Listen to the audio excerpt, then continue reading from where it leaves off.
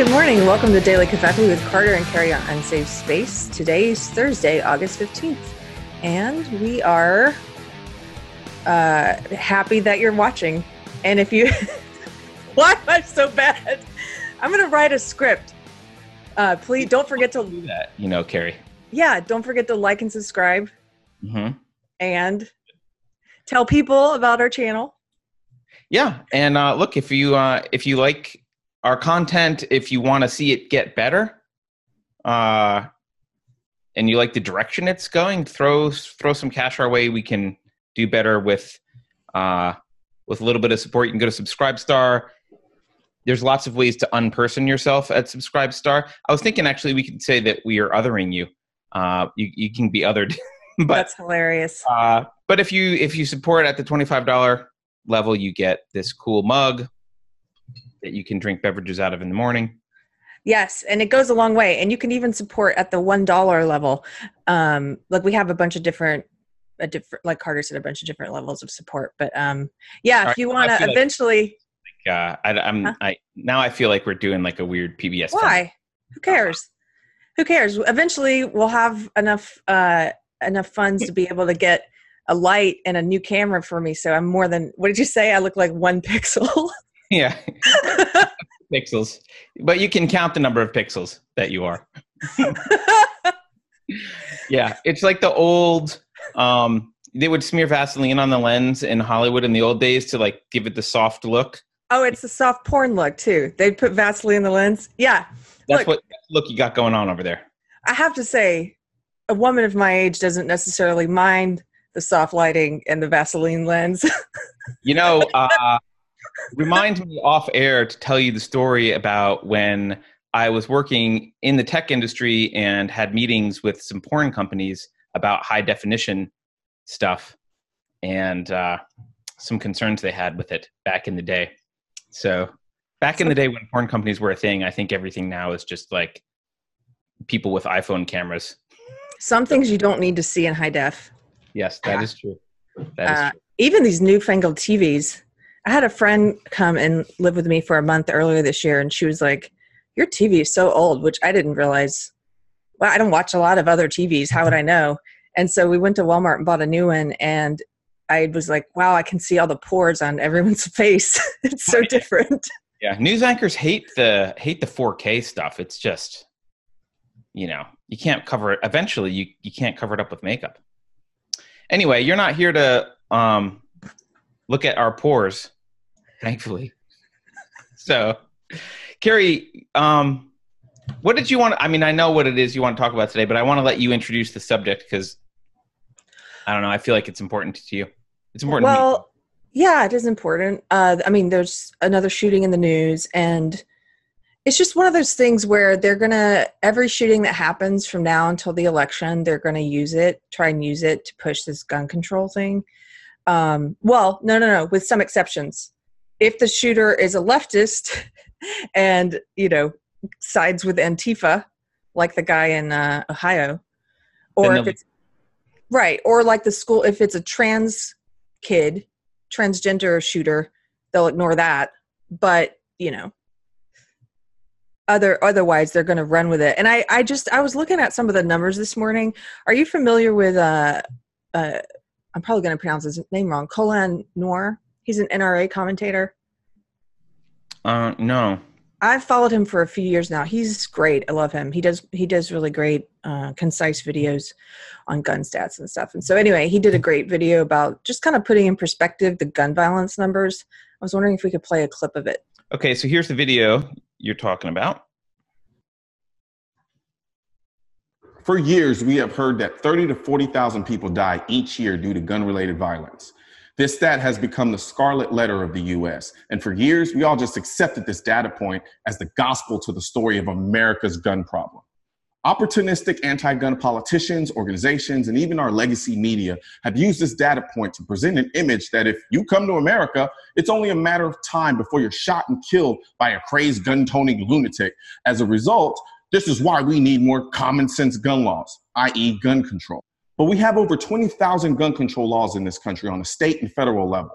I think we're past common sense at this point and are well into infringement. Don't get me wrong. If 40,000 people every year were being murdered with guns, that is an issue. The question is, however, how big is the issue? And a better question is it a big enough issue to justify infringing on a constitutional right that protects people's ability to protect themselves? Really quickly, Carrie, just a question I've got. Is he going to mention that 30 to 40,000 Yes. is not right? Yes. Okay. He starts off by saying, let's assume that number's right. And he's going to show you some stats. And then he tells you what that number really is. Okay. And by the way, there is no number that would justify violating individual rights, but that's a separate issue. So, okay, here we go.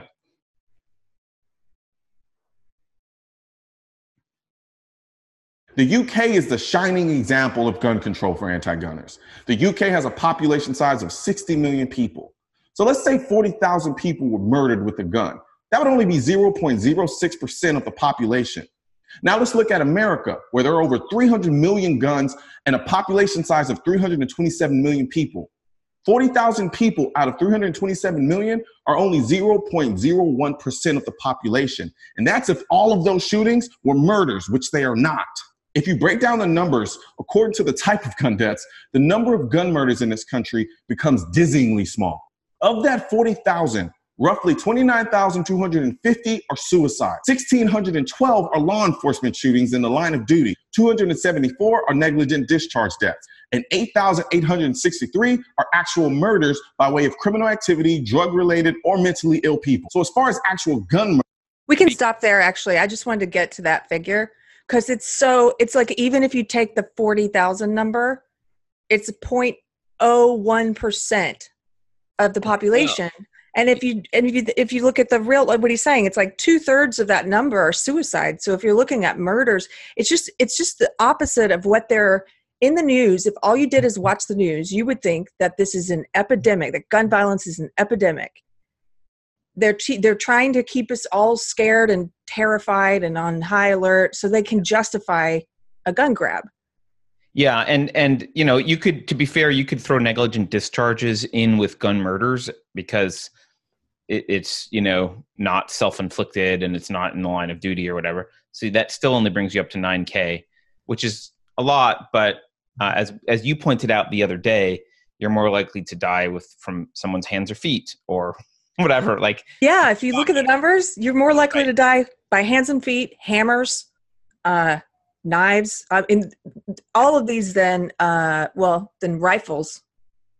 Oh, that was then rifles. Yeah, that was within rifles. But yeah, but still. So one quick thing, real quick. He goes on to say, since we're not going to watch the rest of it, he goes on to point out, which is a great point, all these things they propose wouldn't have any effect on this. So, like mass shootings are an even smaller tiny. So you're talking like 0.000 something percent. It's super small, but you know, 2/3 of that 40,000 number are suicides. People are not suiciding themselves with rifles generally. So most of those homicides are pistols. They are not long guns. Most of the homicides committed are with handguns, obviously. Only like 2% of gun deaths are with rifles. Right. And I mean, the other thing, we haven't really talked about the Philadelphia thing in depth, so I assume we'll get there. But the other thing that I want to point out is, you know, anyone who is looking at the problem. So first of all, you've mentioned this before, Carrie. Murders have been decreasing over time. This is not an increasing problem. Murder is it's decreasing problem in the U.S., which is something to celebrate. Yes. Now, are mass shootings decreasing or increasing? Mass shootings are maybe evidence that they're increasing, but it's hard to tell because a lot of times the definition of mass shooting is manipulated, and we certainly are seeing them more in the news, but that doesn't mean they're happening more. But regardless of all of that, anyone who's throwing a simple univariate solution out here saying this is why it's happening is dishonest. Because there isn't, this is complex, and there's just one piece of data that you need to know to share, to like even understand that it's a little bit complex. I'm just going to throw this up here. This is trends in household gun ownership. So the percentage of households with guns in 1973 was 47. In 2014, it was 31. So the percentage of households with guns have decreased. The percentage of adults that are in households with guns. Well, in 1973, 48.7% of adults lived in a household with access to a gun. In 2014, 32.4%. Also decreasing. So the question you'd have to ask yourself is, if mass shootings are on the rise, if gun violence is on the rise, and there's evidence that it's not, we know murder is not on the rise. If those things are on the rise, why are they contrary to the trends of less access to guns, more mass shootings? That makes no sense. That stat alone should give you pause. Even if you're just a pragmatist, that stat alone should give you pause and go, there must be something other than access to guns that's causing this problem, because clearly it's anti-correlated to the access of guns. So it's, or inversely correlated is more accurate. It's so, and again, correlation doesn't mean causation. It doesn't mean increase in guns will decrease it. It just means we're looking at this and it is inverse. It's not even correlated. If it's on the rise, it's inversely correlated. If it's not on the rise, it's not even correlated. Yeah. So, but you can't talk to people. I mean, as you've pointed out before, or as we talked about, when you look at all these stats and facts, it's kind of it blows your mind if what you believed is the narrative that the cathedral is selling you, that the legacy media is selling you, that the politicians are selling you. But a lot of people, they're not moved by facts. No, and this isn't about facts for them. It's about hoplophobia. They are afraid of guns irrationally, and they love the state. So, state should have the guns. I'm afraid of guns. I want to be taken care of by the big bad state. And I think that's kind of all it is. We should talk about this Philly thing, Carrie, because to me, the fact that they have the audacity to try and use this as an example of gun control is mind-blowing. So why don't you tell people just like what happened generally? Give an overview of what happened yesterday in Philly. So from what I read about it, this guy, he barricaded himself. These cops were trying to serve a warrant, drug-related, and they took some people into custody, or were taking some people into custody, and this guy opened fire on them.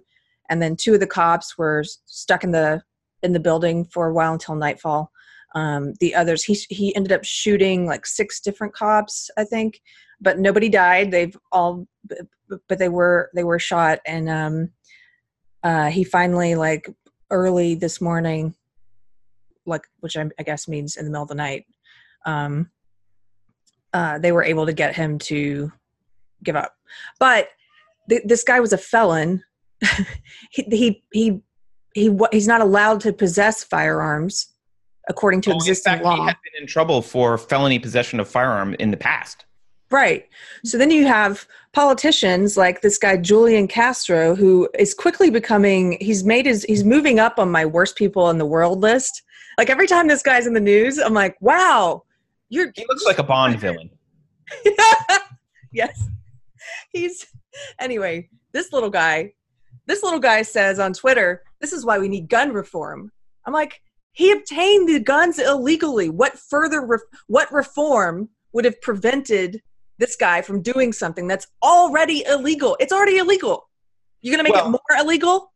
Yeah, and actually to me, the obvious parallel, the lesson that should be learned from this, and I don't understand, I know why the mainstream media isn't pointing this out, but I'm going to freaking point it out. Why was this guy in trouble, Carrie? What was he doing? Oh, I'm not sure if I know that answer to that. Drugs. Oh, drugs. Okay. So, guys, how well's the war on drugs worked out? Do we have less drugs, or has it gotten worse? You outlawed drugs. How did that go? Let's make drugs more illegal than they already are. And then that'll work. So look, they outlaw drugs. It creates this huge problem.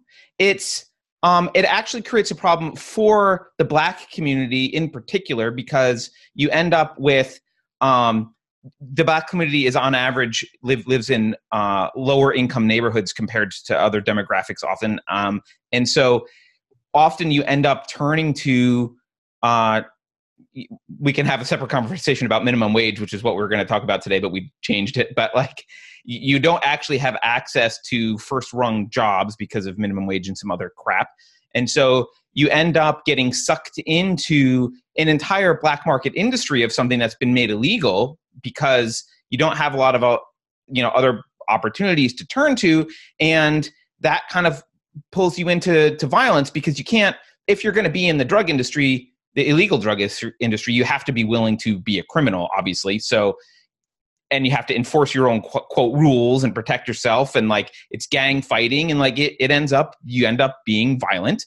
And so we've done this thing, the same kind of mentality. Oh, too many people are taking drugs, or we're worried about drugs, or we, have this stupid propaganda about reefer madness or whatever it is.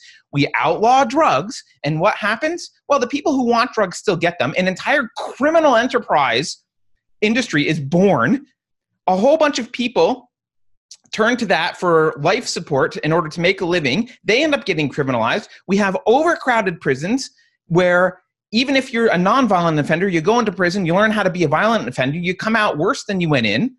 And here we are with this guy who is part of this, right? He's part of this in and out of prison, escalating crimes in the drug industry.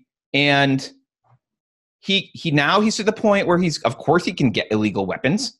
He gets illegal drugs. They can't even stop cocaine. How are you going to stop weapons, which can mostly be 3D printed now? If someone, so he gets weapons, uses them on the police because he's doing something already illegal. And the response is what? Outlaw guns? How stupid do you have to be to think that that's the solution to this situation? I don't know if, I think it's a combination of things. Like you said, there's no one variable. Some people are stupid. Some people are just driven by emotion and not curious to look at the number facts or anything. But some people are dishonest. Some people are like Julian Castro, right? Or Kamala Harris, who's doing the TV circuit as well, talking about gun control on the back of this Philadelphia thing. She doesn't strike me as someone who's particularly dumb. I think I think she's dishonest. Yeah, she's dishonest. Yeah, obviously. I mean, I would say probably all of the actual politicians running are dishonest. I mean, you have to, I assume you're smart enough to know what the hell's going on. And you kind of have to study some of this stuff to be able to talk about it. So, we were talking about to Gina Gorlin the other day about cognitive integrity, right? And it's kind of nemesis, which was the evasion, right? So she had the three methods of, three states of thought, where one of them was kind of you're engrossed in something and your mind is wandering. You're not really conscious of what's going on. You're not paying attention. But when you are paying attention, there's kind of two ways to pay attention. One is to dig deeper into the truth and face what's coming and look at that. And the other was kind of evade the truth, right? The other is like self-deception. Yeah. And yeah, thank you. That was the word, self-deception. But I think this is active self-deception. This is people who, they have an emotional thing, which they want guns banned. They're afraid of them or whatever. They have an emotional position. They want guns banned. And so when you show them this data, they immediately switch into self-deception mode. They're not trying to think about how this data actually integrates with their position. They're trying to evade the data so they can cling to their emotional position. Yes. And, I do want to make a point, though. I think the strongest argument, and the one that my only fundamental argument is, you have a right to self-defense and you have a right to own firearms, period. The data is superfluous. Now, I also happen to think that will reduce crime, and like I actually think that is good for society as a whole, and I think that helps, but that's not relevant. Like, that's not necessary for me to hold the position that I hold, which is every individual has a right to self-defense. But when you're making the argument, that second part, yes, you and I understand that's not necessary, but when you're talking to people who are driven by emotion and by this irrationality and by self-deception, it's better to talk about those things that appeal to them. You have to talk about the things that appeal to their why. So or if the elephant, which I'm not sure how to Right. do. Maybe you know, Carrie, but I don't know how to. What's driving them here? How would you recommend talking to people who have an emotional like hoplophobia? Well, no, it's what you just said. It was that second part you just said. Oh, You said okay. it's not necessary, but I also happen to believe that owning firearms, that protection of the Second Amendment will reduce crime. That's what you have to. So the people who are driven by emotion are like, I don't like kids being shot up in schools. You have to appeal to them on the same level. I don't like kids being shot up in schools either. Right. And so it's just that what I think we should do about it is different than what you think we should do about it. We have the same why. And then they have to understand you agree with them there. They don't understand that. They've been told that if you don't agree with them on their policy positions, that you don't care about kids dying. So you have to really believe that? Or do you Yes, absolutely. Carter, sometimes you are so yes. I'm so naive. Yes, they absolutely believe that. And so the first thing you have to do, as crazy as it sounds, is convince them that you care about kids dying. I know that sounds insane because of course you do, but they believe that. They believe that if you don't agree on policy, you're evil.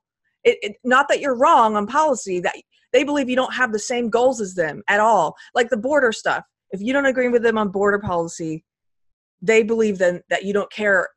You're just a heartless person. That's why you see headlines in Huffington Post. The one that really struck me about this, and I've talked about it before, I think, but from a year or so ago, it was like, I don't know how to convince Trump supporters how to be, or I don't know how to convince people on the right how to be good people.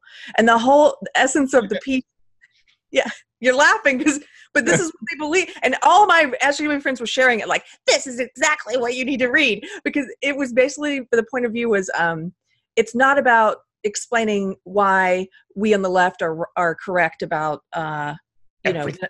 about everything, about minimum wage or about the border policy or about gun control, whatever. It's not about that. It's just that you're bad people and we don't know how to turn you into good people. So it's not even worth talking to you. They believe that. And Well, so you have to talk to them about like, I do care about, here's a great example. She included minimum wage in there in this piece. She was like, I don't know how to convince you that people need to make a higher minimum wage because people need to make a living. And if you just don't care about people, if you don't agree with me, it's like, no, they don't agree with you because they care about people. People on the how to add. Yes. And from their point of view, I've now come to understand the conservative position on this.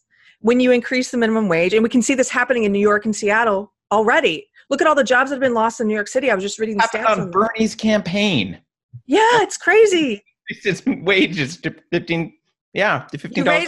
You raise the minimum wage. Small businesses can't afford to keep people on for as many hours, and they can't afford to keep as many people on staff. So they cut hours, they cut staff. It hurts people. So I mean, it's so obvious. The only people that think minimum wage is a good idea are either massively evading and they're just virtue signaling, or they've never, ever run a business, had anything to do with running a business, ever been responsible for a business. Like you can't. That's not true. I ran a business. Well, it is true. They're either evading or they've never done those things. Well, I don't know if I was evading or what, but I ran a business and I just thought it's like a lot of SJWs. It's just emotion based. Should we raise them a minimum wage and pay people like more money per hour? It's like, yeah, that sounds good. Right. But you're evading the reality of running your business. You're evading the reality that if I said you have to start paying your employees $100 an hour, you would fire some of them. Right. But okay, you're right about this. It's cognitive dissonance because I had unpaid interns, but I was like, let's raise the minimum wage. Right. Right. Right. There was that guy, who was that guy in Seattle who did this a while ago? I know we're off topic, but it's interesting. He was arguing for minimum wage, but then it was illegal to have unpaid interns wherever he was. I think it was Washington. There's some places like California, you're not allowed to have unpaid interns. So he got around this. He was a leftist, like arguing for minimum wage. He got around not having unpaid interns by calling his work like an educational opportunity and having them pay him to work there so that they could learn. That guy's brilliant. Yeah. It's brilliant. And by the way, that is the way we looked at it. My partner, not you knew my partner, is how we. Yeah, she wrote a whole book about internships, and she does a podcast about interning. But a lot of times we had college kids who were interns. They got school credit for it, and they learned a lot more doing on the job stuff than they were in their classes. So, I still didn't. I could do that and say I'm going to work with these unpaid interns, these college kids, and then also be like, yeah, we should pay people. Yeah, I mean, we can have a whole minimum wage discussion, which I would like to do. Maybe we can have this discussion tomorrow. I want to get back to the Philadelphia shooting, though. Residents of Philadelphia, some of them, a lot of them were very supportive of what was going on. But remember, this was the guy barricaded him, and this went on for hours. So there's like slew of cops. They blocked off a street. Like, this was a big deal for hours in Philadelphia. Some residents were taunting cops and throwing stuff at them while the firefight. I didn't. This is disgusting. I didn't see this, but you know what's funny? I was at the bookstore yesterday, and it's an adorable little bookstore that opened up in my town, but it's like super SJW bookstore. Their selections really leans one way ideologically. And I was looking for is it called Women and Women First? Because that would be Portlandia. It might as well be. I mean, but it's so cute. I'm still going to support them. But they had a suggestion list for books, and I was trying to buy from them a while back, The War on Cops by Heather McDonald, because I really want to read that. And they might not carry that. No, they don't. Of course, they don't carry that. They carry. Can I point something out, Carrie? This nice attitude of like, they're ideologically Stalin, but they're cute, so I'm going to support them. Don't do that. No, but I'm going to. It's not an excuse for being evil. No, but I'm going to support them when they have books. Like, I bought another copy of Peterson's book because I had that. Yes, that was trying to steer them into like carrying better stuff. So I put on their suggestion box, please get The War on Cops by Heather McDonald. Like move you over there, and I will buy those books from you.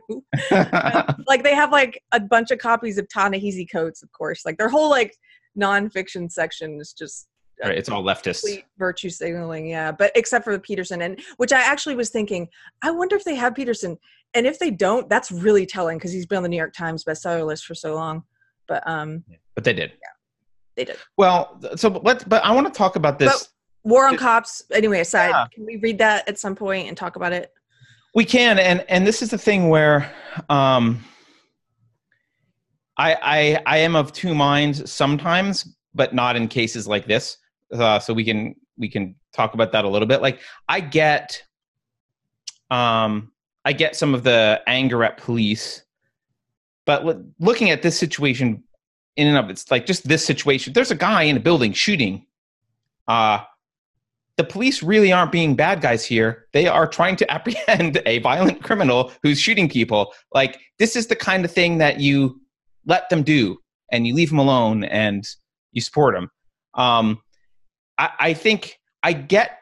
So first of all, I think a lot of the not supporting them from this community and the harassment, this is coming from this narrative, which is false, that police have it out for black people. So, and they're like, police are all racist, running around shooting black people. First of all, from what I understand, the studies they've done, white cops are not more likely to shoot black people. In fact, black cops are actually more likely to shoot black people than white cops. And you're also more likely to die, to be fatally wounded if you're white, but by the cops, if you're white than if you're black, which is the exact opposite of what they tell us. Yes.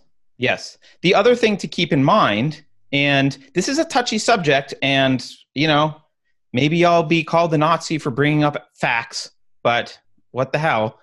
Look, you have to understand the life of a cop. You are out on the street. Now, I'm not supporting the laws that they're enforcing. We can talk about that separately, but they're out on the street enforcing laws, many of which are unjust, and they need to respond. They need to assess situations constantly, and because they are constantly at risk of being shot. Like that can happen.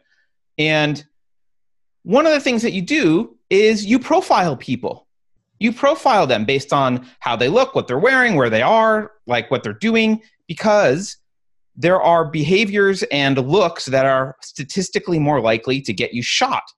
And the truth is, the Black population commits crime at a way disproportionately higher rate than, for example, the white population. Now, I'm not saying why that is. It probably has a lot to do with the war on drugs, which I talked about before, and the criminalization of other stuff. And like, there's a lot of crap that's been thrown at the Black community in the inner city. But from the cops' perspective, a group of 20-something Black males, like young Black men, is much more dangerous statistically than if he sees a group of young white men. And should he behave differently if you're gonna be philosophical about it? No, everyone's an individual. He should treat them the same, blah, blah, blah. He's worried about his life. Is he going to apply statistics intuitively? Yeah, he's going to use statistics intuitively to be concerned. And I don't think you can blame a cop for that, personally. Well, by the way, I think I would even go so far as to say part of the reason you're saying it's war on drugs or whatever. Why is the crime rate so much higher, so much disproportionately higher in the Black community? It's not just the war on drugs; it's historical racism. I mean, from my point of view, we're gonna. Drugs is historical racism. So right. I'm not saying it's a univariate cause. I'm saying I know like war on drugs. I am expounding on what you said. Okay. So the point being, you're not a Nazi to talk about this stuff, although the SJW left would want to call you that. It's actually what they do is they ignore the problem, which doesn't help the Black community.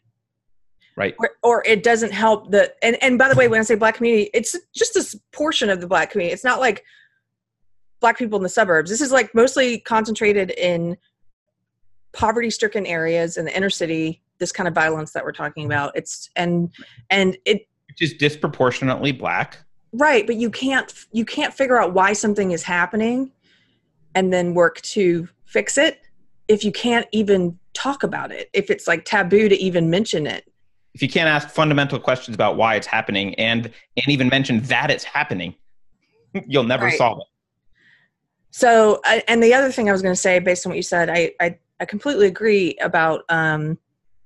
Everyone makes snap judgments all the time. That's how you avoid getting eaten by a lion. Like it's a built-in, it's a built-in thing that you should be doing.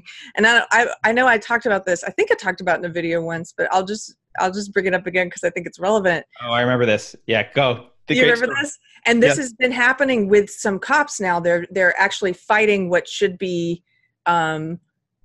gut instinct, do this, and they're like doing the opposite. And you're seeing in places like Baltimore, from what I understand, what Heather McDonald writes about, what she calls the Ferguson effect, where now they're not helping, they're not serving the people of Baltimore as well, and the crime rates have gone up because they are stepping back a bit because they don't want to be accused of racism.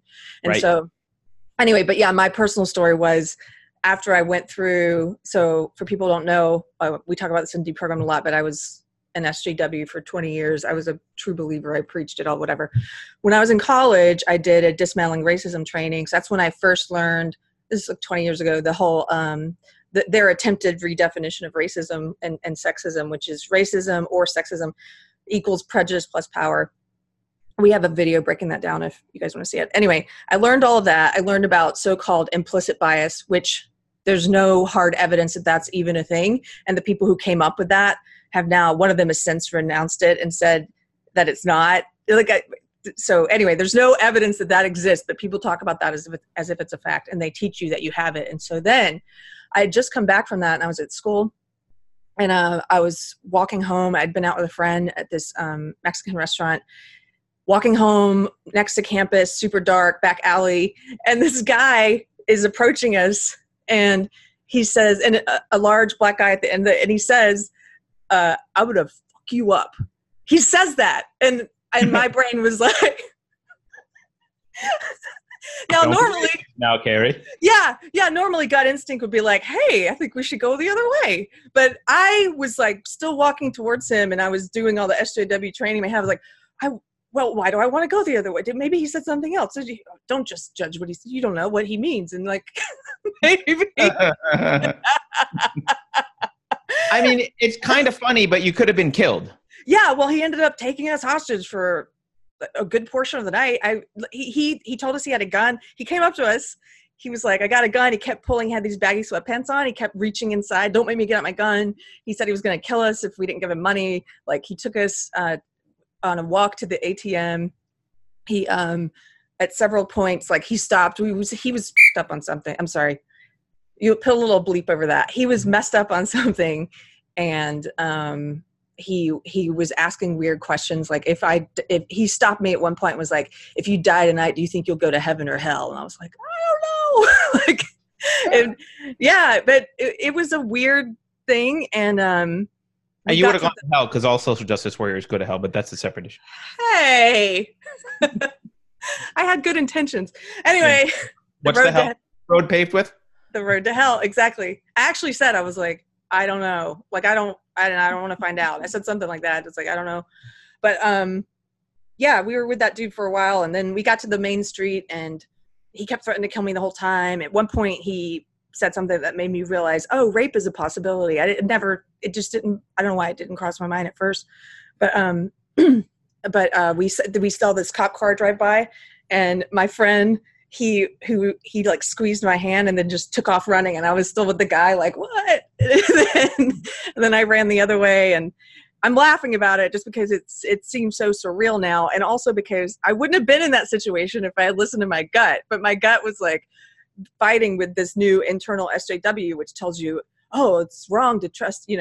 Look, I cross the street sometimes if I'm out jogging at night. Not always. It just depends. You take preventative measures when you're a woman by yourself at night. It doesn't matter the race of the man half the time. Like, and then sometimes it's the manner in which a guy is approaching you. And sometimes, look, it's a creepy Ted Bundy looking effort. Like, there are certain things that trigger a gut reaction. And so to tell yourself, well, to sit there and question yourself about it and put your life in danger is kind of crazy. Well, Gary, I mean, first of all, I would like to say Jesse Jackson agrees with us. There's a famous quote of Jesse Jackson saying that if he sees a group of young black men behind him on the street, he's scared, because he recognizes that there's a higher likelihood of crime in the black community, especially young black men. But also, just generally, I know I've mentioned this guy before. Gavin DeBecker has a book called Gift of Fear. He's an expert at dealing with stalkers and that kind of stuff, and personal protection. But he's got an excellent book about Gift of Fear, specifically written about how to not ignoring those gut instincts, because often they are a series of calculations that you're not consciously aware of are going into creating those instincts. And sometimes you can tease them out later and you realize, like, oh yeah, I had noticed that, and I did notice this, and blah, blah, blah. But at the time you weren't aware of all those things, but they kind of were summed up and gave you a gut feeling that, like, ugh, something's wrong. And ignoring that is actually ignoring real evidence. And he gives an example of, like, look, if you're a woman walking down the street at the middle of the night and there's a guy walking down, the same side of the street towards you, you can cross the street. Worst case, that makes you a bitch. Best case, you just saved your life.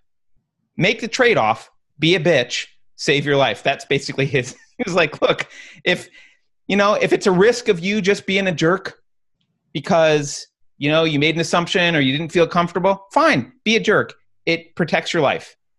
And I think that there's some real value to be there. And, circling back to the cops, they deal with violence much more often than the rest of us.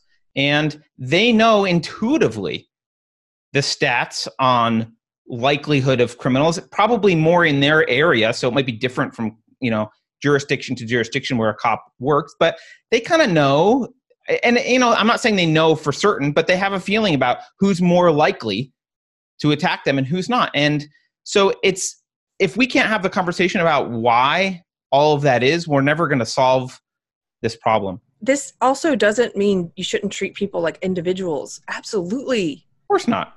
Yeah. I mean, Carter and I both, you and I disagree on a lot of things, but we're both individualists. And I just know people are going to be eager to misconstrue what it is you're saying. And you know what? You're right. They are. And it's not saying treat people as a collective and, oh, that's a black person, I'm going to assume this, or, oh, that's a woman, I'm going to assume that. That's not what he's saying. Look, Chinese people on average are shorter than white people, but I'm not going to assume that you're short just because you're Chinese.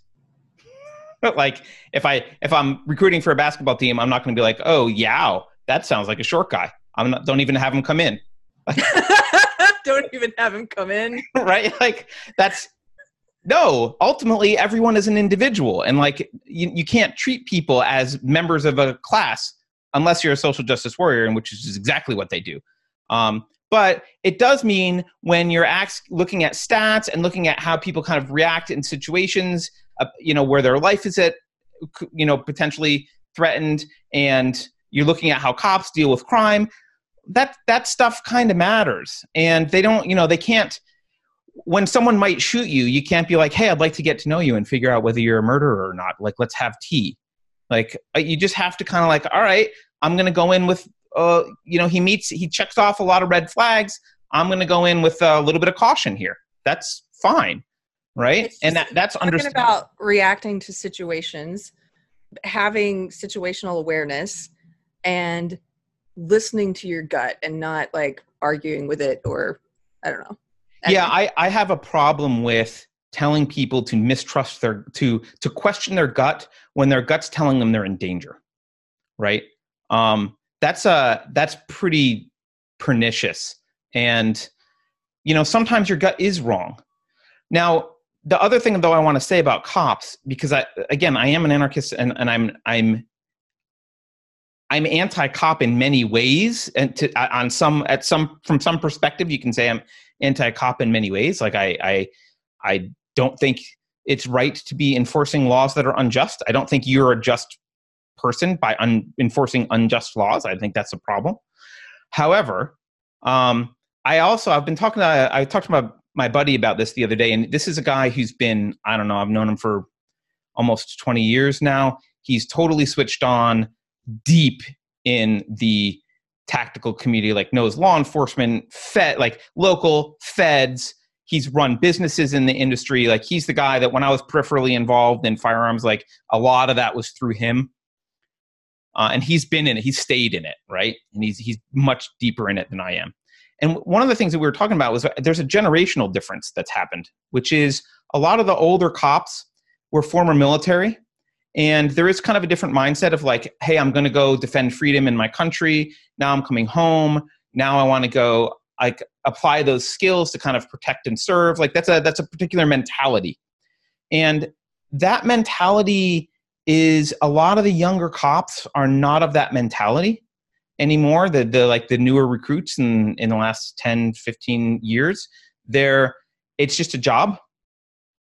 And the other thing that he pointed out, which I had forgotten, and I kind of was vaguely aware of years ago, but he's, really underscored it and said, yes, this is exactly what happens. People view cops as like, they're highly trained with firearms. It's ridiculous. Why don't they just shoot them in the leg or whatever? You hear that kind of crap all the time, right? The truth is, most cops, so probably some of the best trained people are cops, but those are the cops who choose to be the best trained people, and it's part of their job also. Yes. So those are awesome. Those are like switched on, awesome guys. They maybe can shoot them in the leg, although even that is impossibly difficult, right? It's not a thing you do in a real situation, but like those guys are incredible. But most cops aren't those guys. Most cops, it's a job. They don't really feel like they do the minimum amount of gun training that's necessary to kind of qualify. They come home at night, they take their gun off, they do their thing. It's not their lifestyle. It's just a job. And for those guys, they're not as well trained. Like they're not, you can't look at them and be like, gee, why did they have to shoot 100 rounds in order to hit someone? Or why did this, like, because they're not used to this. Don't view them all as, Bruce Willis from Die Hard or whatever. They're not all the best of the best. Yeah. And they're not all, I completely agree. And especially the recent ones who get into it for the wrong. Yeah. I saw we had people when I was doing firearms training, we had cops come in, not the good ones, the ones for whom it's a lifestyle. We had the ones come in for whom it was a job, and I was naive at first. I just assumed they're all really good at this, and then I was corrected. Yeah, no, I remember that as well. And I will say probably some of the best shooters I've ever seen, and I don't have the experience, but I think my friend would back me up on this with his experience. Some of the best shooters are law enforcement and military. Like, they're totally switched on and amazing. Also, some of the worst are police or whatever, and they come in and like it's just a job. They're kind of ordered to be there. They don't really care. Think about how people at the DMV treat their job. It's very similar, right? So, I think painting them all cops with one broad brush is missing a lot of nuance. And so, but that said, I think as tensions escalate in this country and as things fall apart, and as cops are enforcing more and more unjust laws, like if cops were only running around catching actual criminals and murderers and thieves, yes, as an anarchist, I would say, yeah, we shouldn't have cops. We should move towards anarchy. Society's kind of not ready. Let's move in that direction of reducing cops so that eventually this is handled privately, blah, blah, blah. But I wouldn't be like angry about their existence. And like, it would be like, okay, it's like Andy Griffith, like kind of a fine guy out doing some good things. That function probably would exist through some other means in a completely free society. Not a bad thing. As you start asking them to enforce unjust laws and you start piling crap on, well, suddenly the moral legitimacy of cops gets to be pretty gray, right? It's pretty clear when they're just out catching rapists and murderers.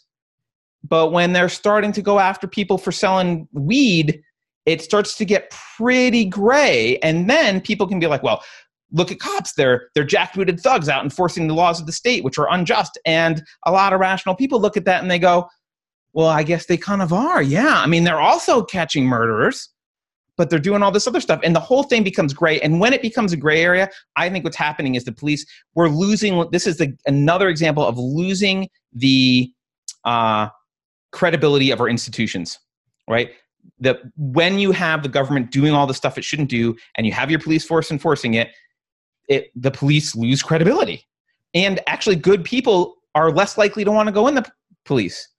Right. One of the reasons when I was young, I thought about going into the FBI. What stopped me was I didn't want to have to enforce drug laws. I was like, oh, crap. I don't believe. And this is before I was even libertarian, but I still was against drug laws. And I was like, well, I can't bring myself to enforce drug laws. And I don't think I'm allowed to pick and choose what laws I enforce. Like, I don't think that's how it works. So I'm not going to do it. Now, maybe I would have been horrible at it anyway. So maybe the FBI is better off without me.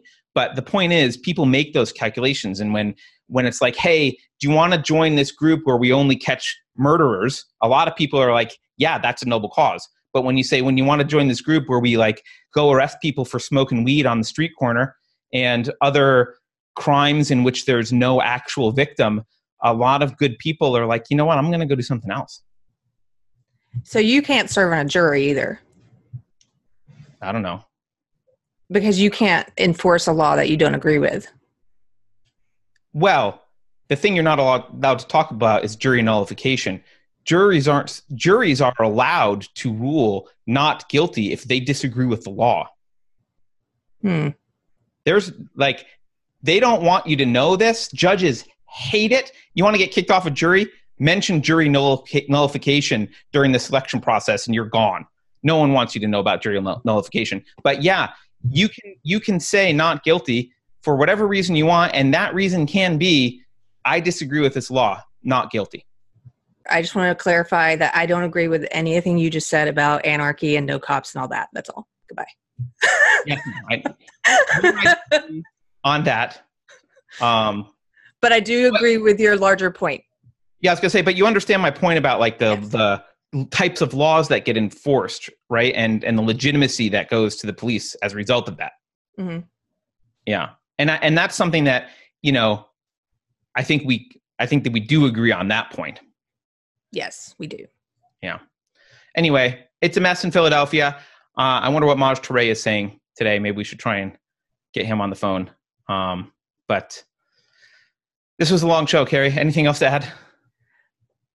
No, I think, we're going to be doing book club, guys. Oh, we picked a date. I don't remember. What was it? Yeah, so the next book club, we're going to be discussing 1984, and it's going to be on Sunday, September 8th at 7 o'clock Texas time. There you go. 5 p.m. Pacific, 8 Eastern, same time. Sunday the 8th. We'll make a little video and we'll put a thing up for it. Yeah, okay. Bye, everyone. Bye, Carter.